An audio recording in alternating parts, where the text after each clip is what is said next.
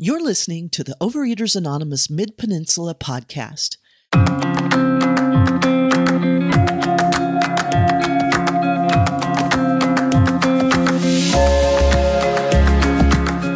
Overeaters Anonymous is a fellowship of individuals who, through shared experience, strength, and hope, are recovering from compulsive overeating. Our primary purpose is to abstain from compulsive eating and compulsive food behaviors and to carry the message of recovery through the 12 steps of OA to those who still suffer.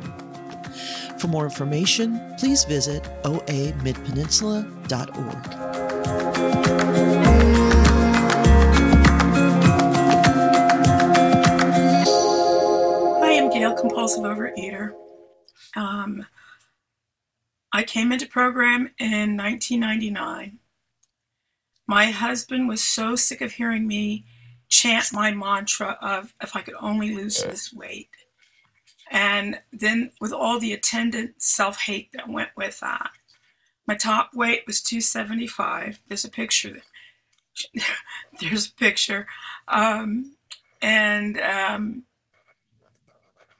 guess it was my daughter's graduation from high school, and I saw a picture of myself hugging her, and I look like a small refrigerator. This is when my weight was down. This is Steve and I behind this Grateful Dead show, and this is when my weight was down. It was 1975, year before. I got pregnant later that year. And my first daughter was born in 1976. Now, this is me in relapse. I came to HOW 99, got abstinent right away, got a sponsor, started working the program, and thought, well, I can finish college now. I lost my abstinence in either 2000, well, I had 9 years of relapse, so it was probably about 2004, when I was in the master's program.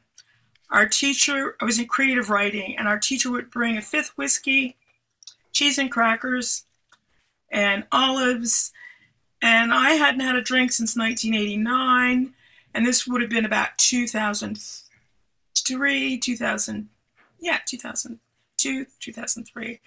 And I wasn't interested in the alcohol, but the cheese and crackers got me. And my break in abstinence really started with a little extra salad dressing. I would have my so-called abstinent lunch at San Francisco State, chicken and salad, but they had a little ladle, teeny little ladle. And this is my 60th birthday. I was almost back, well, I was about 238, and I'm 70. I got back in the rooms at 62. And I can't, and this is a doozy. This is me and my best friend. We met on the steps of the ashram in 1972. And we're up in Chico visiting another friend. And I was in relapse. And this is, again, when my weight was down. I had just done 1,000 calorie a day diet. I was put on a juice fast at this holistic clinic called Riverwinds. And I lost a lot of weight. And this is Novi. She was about 3 or 4 here. 4. Yeah. So I lost a lot of weight. And I couldn't keep it off. And it was a juice fast.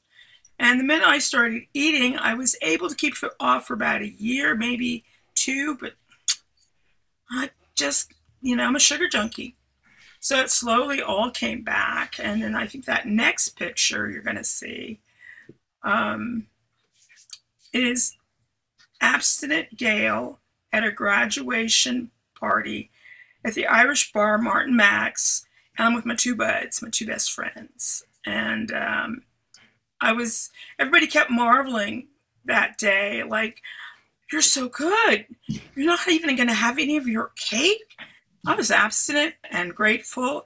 And the reason I was able to graduate and finally get my BA was because I was abstinent. And program taught me how to ask for help.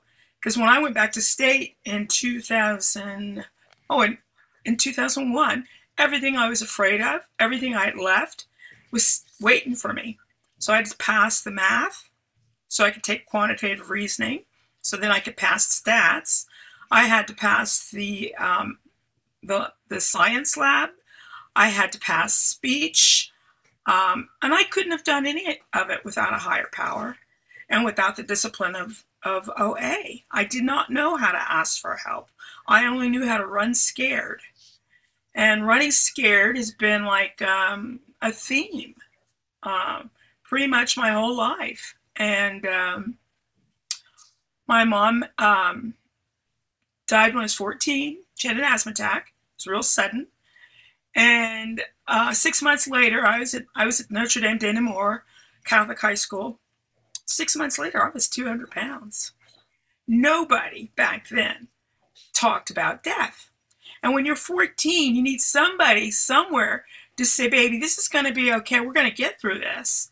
Well, my dad's way of getting through it, and I'm not trying to take his inventory, was he climbed in the bottle that night. He started pouring a little bit of liquor into a shot glass. And me and my sister were kind of like left to fend for ourselves. Our grandmother tried to help, but she was devastated. It was her daughter, and it happened so fast. And all I knew how to do was eat my grief and eat my sorrow and frustration. So that was 1965. And oddly enough, it was she died 4 days after Christmas. So it was 20 days after my 14th birthday. And so there's all these like things, 4 days after Christmas, 20 days after your birthday. And she was the one who would always kept my food in line. I was 4 pounds, 14 ounces.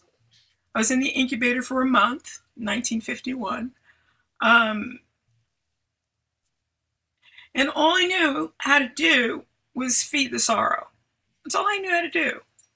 I was suffering. My grandpa died when I was 7. I was at catechism. And I was about to make my first Holy Communion. And Grandpa had paid for the Bride of Christ outfit. And when I ran from St. Michael's to my grandparents' house, which was like a block and a half away, my parents were there. I'm like, why are you here? Grandpa and I are going to the old neighborhood. And they told me he had a heart attack. So that was my first loss and my first real anger at God.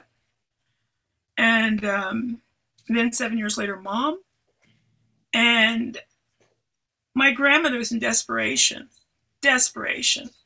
So some point in 1967, 2 years after Mom died, my father remarried, and that was a shit show, but that's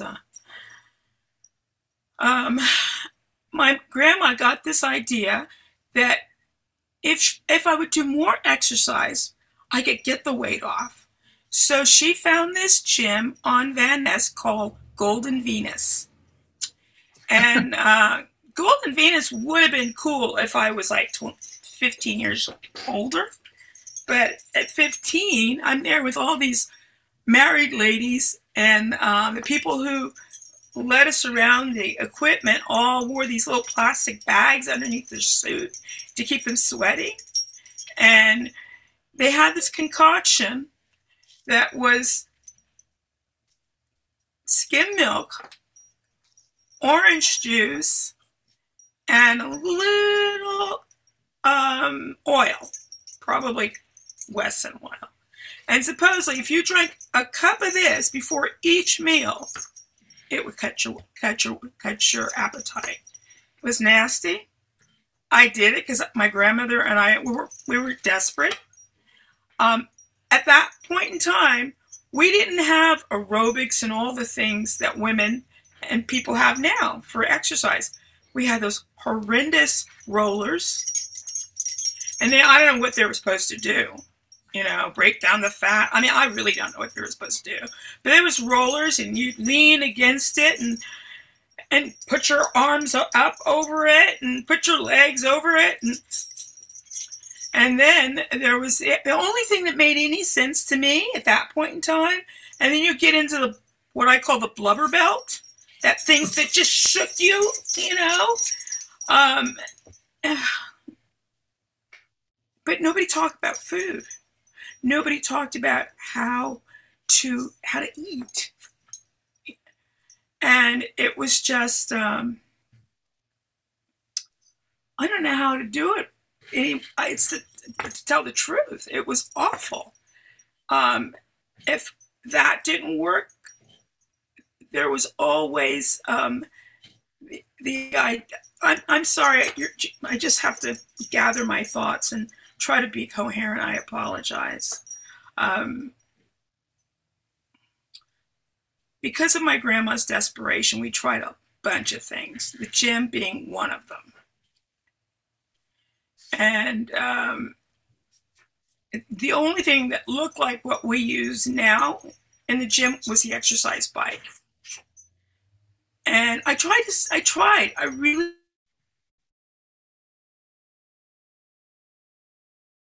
tried.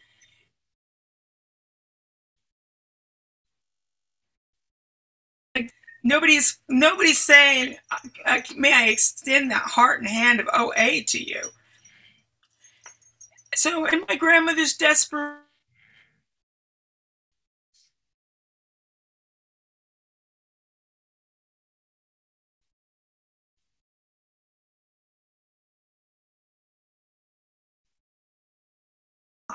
and many different.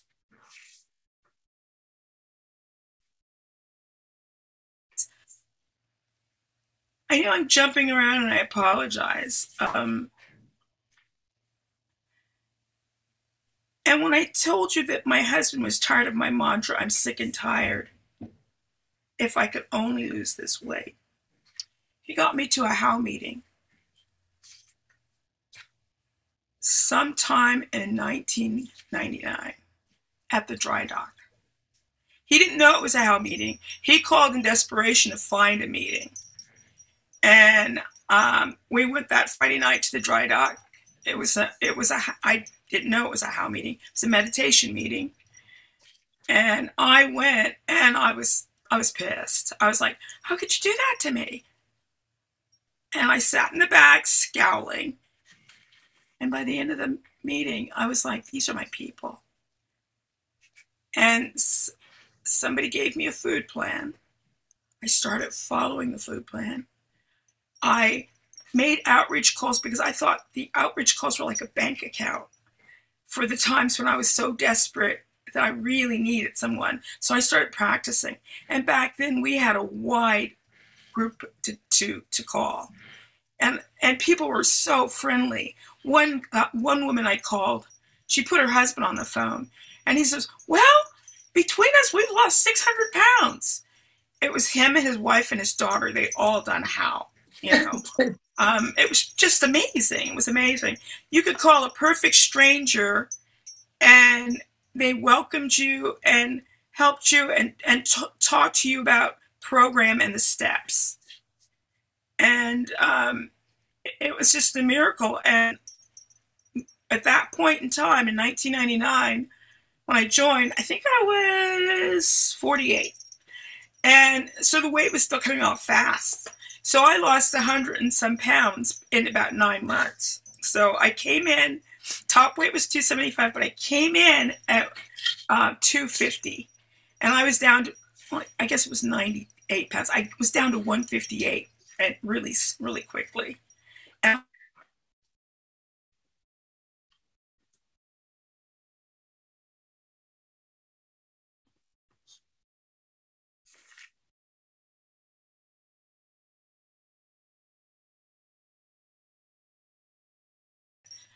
they didn't have the points yet, thank God.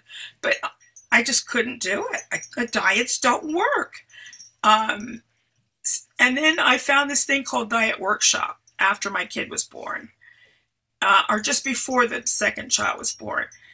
And I got down to 142 pounds. I had never weighed 142 pounds. I was 6 pounds from goal. And then I got pregnant. And when I get pregnant, it's like I get to eat. And if I get to eat, I don't give a shit. So I gained 60 or 70 pounds pregnant. And just could not get my act together again until 1999. I have to back up, guys. I had that juice fast, so I had that brief moment of losing about 70 pounds because all I was doing was celery and carrot juice in the morning, celery and carrot juice in the afternoon, and miso soup at night.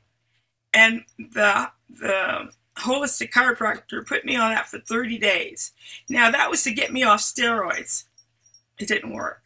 For my asthma, it didn't work. But it got me really thin, and I felt really beautiful. I was able to maintain it till about 1980. So that would have been 78 to 80. And then after Aurora was born, all the weight came back. All the madness came back. That's the other thing. When I'm in the food, I'm generally on the hamster wheel, and all I'm hearing is my negative self-talk. Now, where I learned it, how I learned it, I have no idea. But the negative self-talk tells me I'm a piece of shit, I'm never going to get my shit together, da-da-da-da-da, and it just goes on and on and on and on and on. That's 15 minutes. Thank you, sweetheart. It is amazing. The minute I get abstinent, the hamster wheel stops, and I don't hear all that negative. So I came back into the rooms after the 9-year relapse, June 12th, 2013. I had eaten myself back up to 238 pounds, and I was desperate, and I was 12-step by an 18-year-old who, it was his birthday, we were at Pacific Catch, and he started talking about his guitar teacher who had double aces on his biceps. And he had asked his teacher what it was about, and he says, I'm an alcoholic, and I'm an addict, and I have 15 years clean and sober. That was a Sunday. I went to the last HOW meeting in San Francisco that Wednesday. There were 3 people in the room, including myself. I asked the right one to sponsor me. She said, follow your food plan, keep your head down, don't get attached to the outcome. And I get to live in this body. I get to wear the same clothes day in, day out. My husband and I went to Morocco for our 40th anniversary. I'm still wearing the same clothes that I wore in 2014. Never happened. I don't have success unless I'm in HOW. I need the parameters around my food. Today I have 3 weighed and measured meals. No flour, no sugar, no snacks. And I can maintain, and I had gotten all the way down to 158. I'm 160 right now. I'm not going to quibble. My abstinent date is June 12th, 2013. I'll have 9 years, God willing. I never had 9 years of anything, ever. So I am grateful that Ifa Funke asked me to share. And y'all, I am a night owl, and I don't go to bed till 6 in the morning, and I meditate before I go to bed. I got up for y'all. That's a miracle. So thank you.